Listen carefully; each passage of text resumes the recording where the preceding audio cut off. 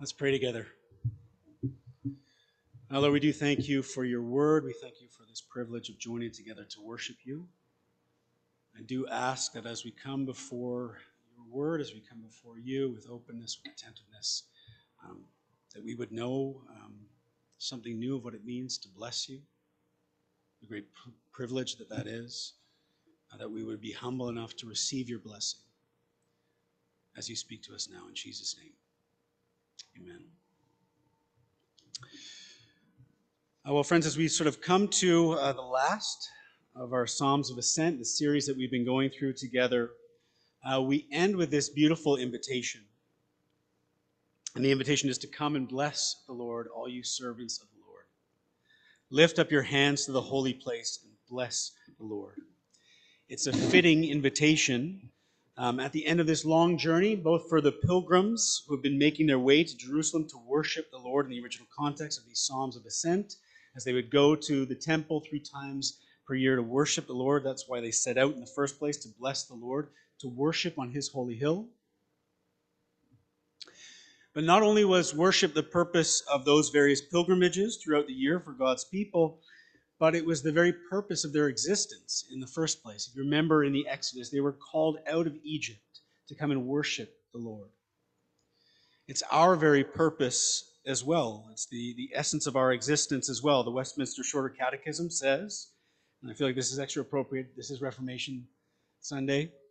It says this: the chief end of man, so the purpose of mankind, the telos of humanity, the chief end of man is to glorify God and enjoy him forever. Such a lovely line. That is our greatest purpose and end, to worship the Lord and to enjoy him. Come and bless the Lord, all you servants of the Lord, the psalm says. Lift up your hands to the holy place and bless the Lord. And we receive his blessing in return as well. That's the fundamental invitation of our lives. We were created for worship. And what's wonderful about having this psalm as the final psalm of ascent is that it reminds us that blessing the Lord is not merely the final end towards which we have been moving, but the very thing that we have been learning to do and have been invited into all along the way. So Eugene Peterson said it like this. If you don't mind going to the quote there, all the movements of discipleship arrive at a place where joy is experienced, where blessing is experienced. Every step of ascent toward God develops the capacity to enjoy, meaning that our capacity to bless and enjoy God grows the more we experience him and follow him. Not only is there increasingly more to be enjoyed as we get to know the Lord, there is steadily the acquired ability to enjoy him or enjoy it. We have been learning to bless the Lord as we walk this road of discipleship, essentially. And our capacity, our ability and our capacity to bless the Lord has grown along the way as well. What a beautiful thought. So not only is worship the destination that we've been moving towards, if we think about this pilgrimage that these Psalms of Ascent have been leading us on, but it's the very thing that we have been learning to do as we have been making this pilgrimage as well. And we see this as we look at the Psalms of Ascent. We see the ways that they have revealed God's hand of blessing upon our lives all the way through it. So if we just look at the Psalms of Ascent, I just did a very brief overview of it.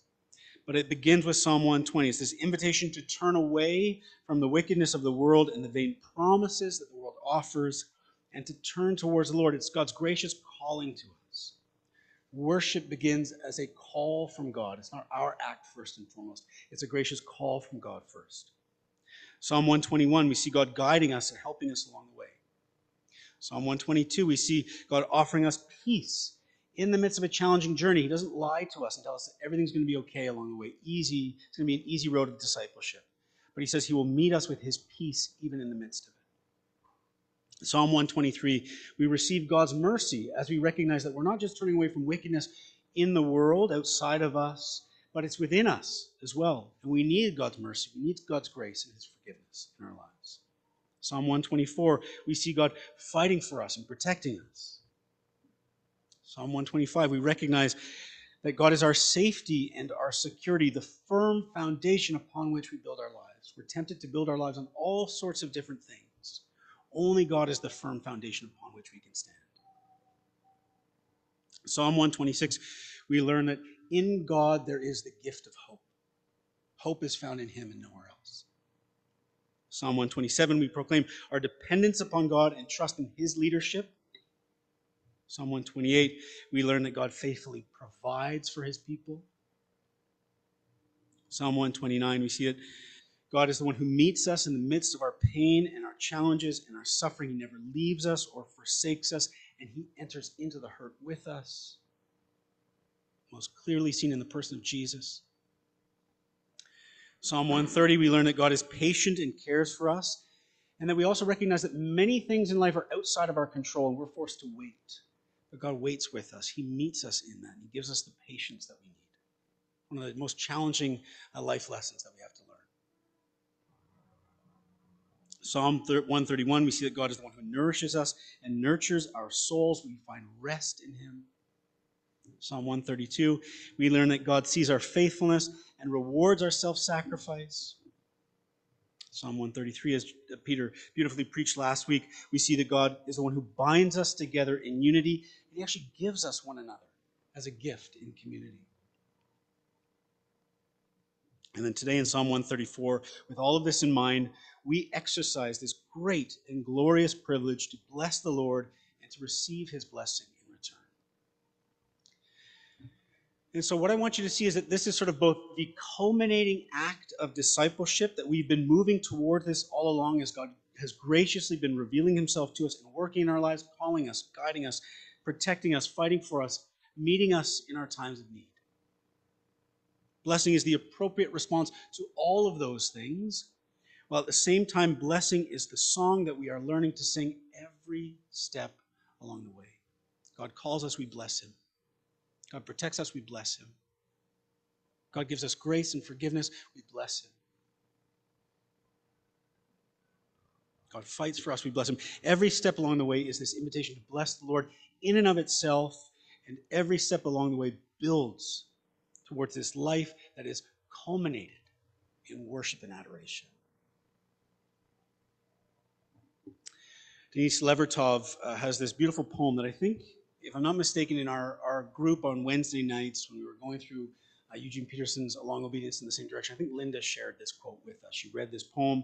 It's a lovely poem, but the last line stood out to me. She says, every step is an arrival.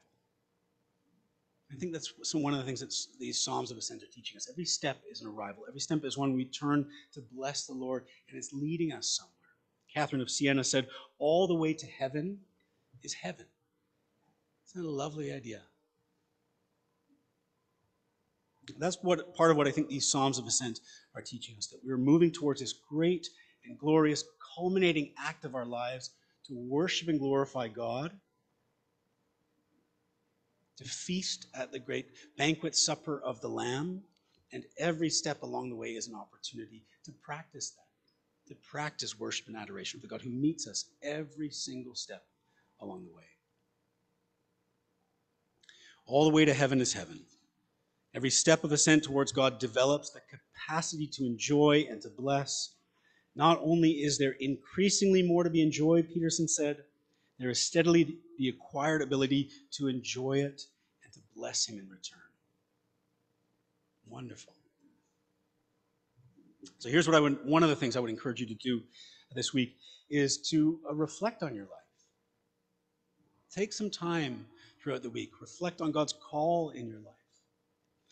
Reflect on times that God has guided you. You might want to look back. You might not have even seen it at the time, but now you can look back and you have a different kind of perspective, and you can look back and see the ways that God has guided you at various times in your life. Look back and see the ways God has protected you and cared for you and met you in moments of pain and crisis.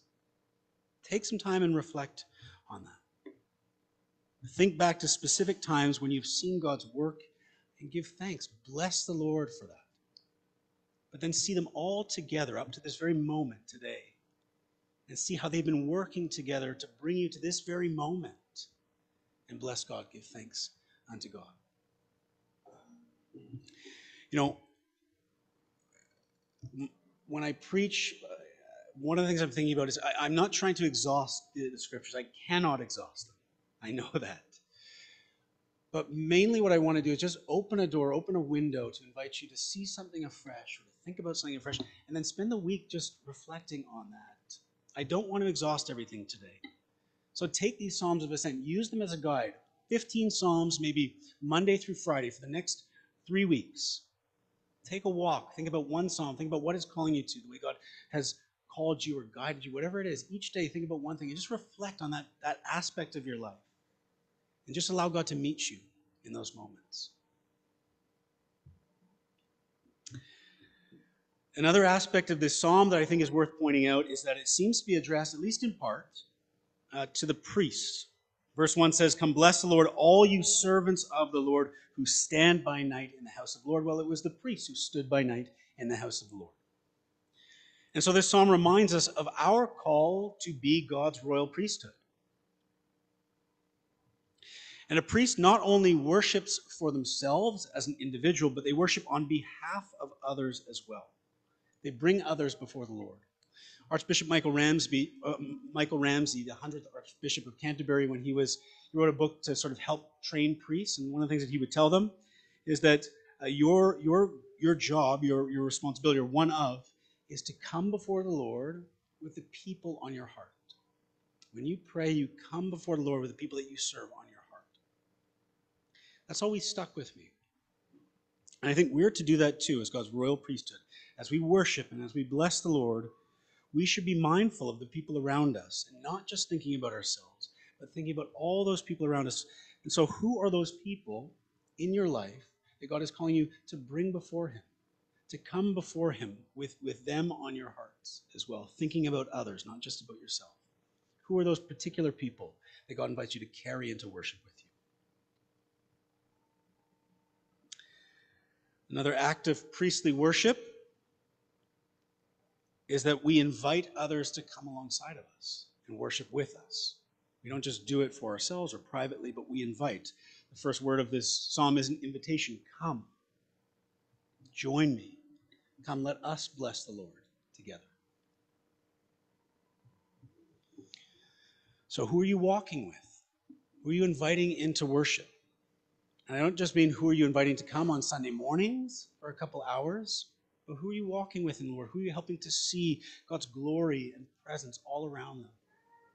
Who are you walking with to help them see their inherent value and dignity in the eyes of God? Who are you walking with to help them see God's mercy and grace and love over them? Who are you walking beside and helping them learn, just like you? We are called to glorify God and enjoy him forever. Who else are you inviting into that process? Our job isn't primarily, or I would say a priest's job isn't primarily to convince people to worship, right? Not that trying to convince somebody that it's a good thing to worship is a bad thing, but that's not their primary job. Their primary job is to worship themselves, to be a worshiper, to come before the Lord with people on their hearts, and to invite others to join them in the act of worship. I think that's worth thinking about. Who are the people you're walking with and inviting to join you in worship? And then finally, the psalm ends with receiving God's blessing as well. And it's this sort of beautiful reciprocal thing. Verse 3 says, "May the Lord bless you from Zion, he who made heaven and earth." And we see this pattern here. We look backwards and we see all the ways that God has been blessing us all along. We lift holy hands unto the Lord and we praise him. And then we also receive with open hands his blessing for us as well. And there's this beautiful cyclical pattern to it. In Along Obedience in the Same Direction, Peterson said this: "The God we serve is the God who stands, stoops, and stays." He says that summarizes the posture of blessing. God stands. He is foundational and dependable. He's the one we build our lives upon. He stoops, so he kneels to our level and meets us where we are. God stays. He sticks with us through hard times and good, sharing his life with us in grace and peace.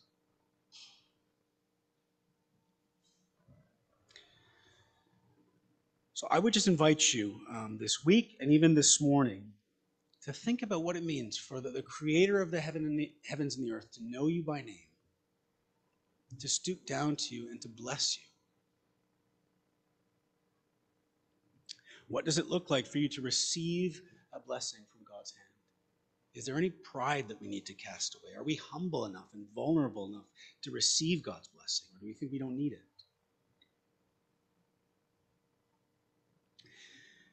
And then this is kind of a half-baked thought, but in our book study this week, we were just talking about like the amazing concept and sort of both the great and terrifying concept of God inviting us to bless him.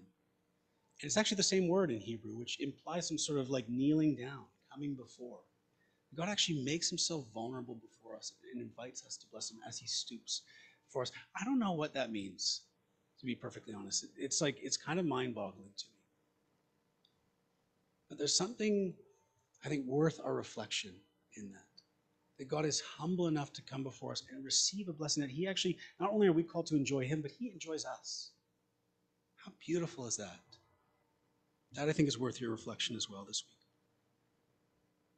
So as we move into a time of prayer, let's do that. Let's bless the Lord with all that implies. Offer praise and thanksgiving unto him. Think about maybe some of the specific ways that he has been moving in your life and working in your life, and his hand of blessing has been upon you. Come with openness and vulnerability to receive his blessing as we take some time to pray now. And maybe you also want to offer a blessing unto one another as well, which is a real gift that God gives us also. In the name of the Father, and the Son, and the Holy Spirit. Amen.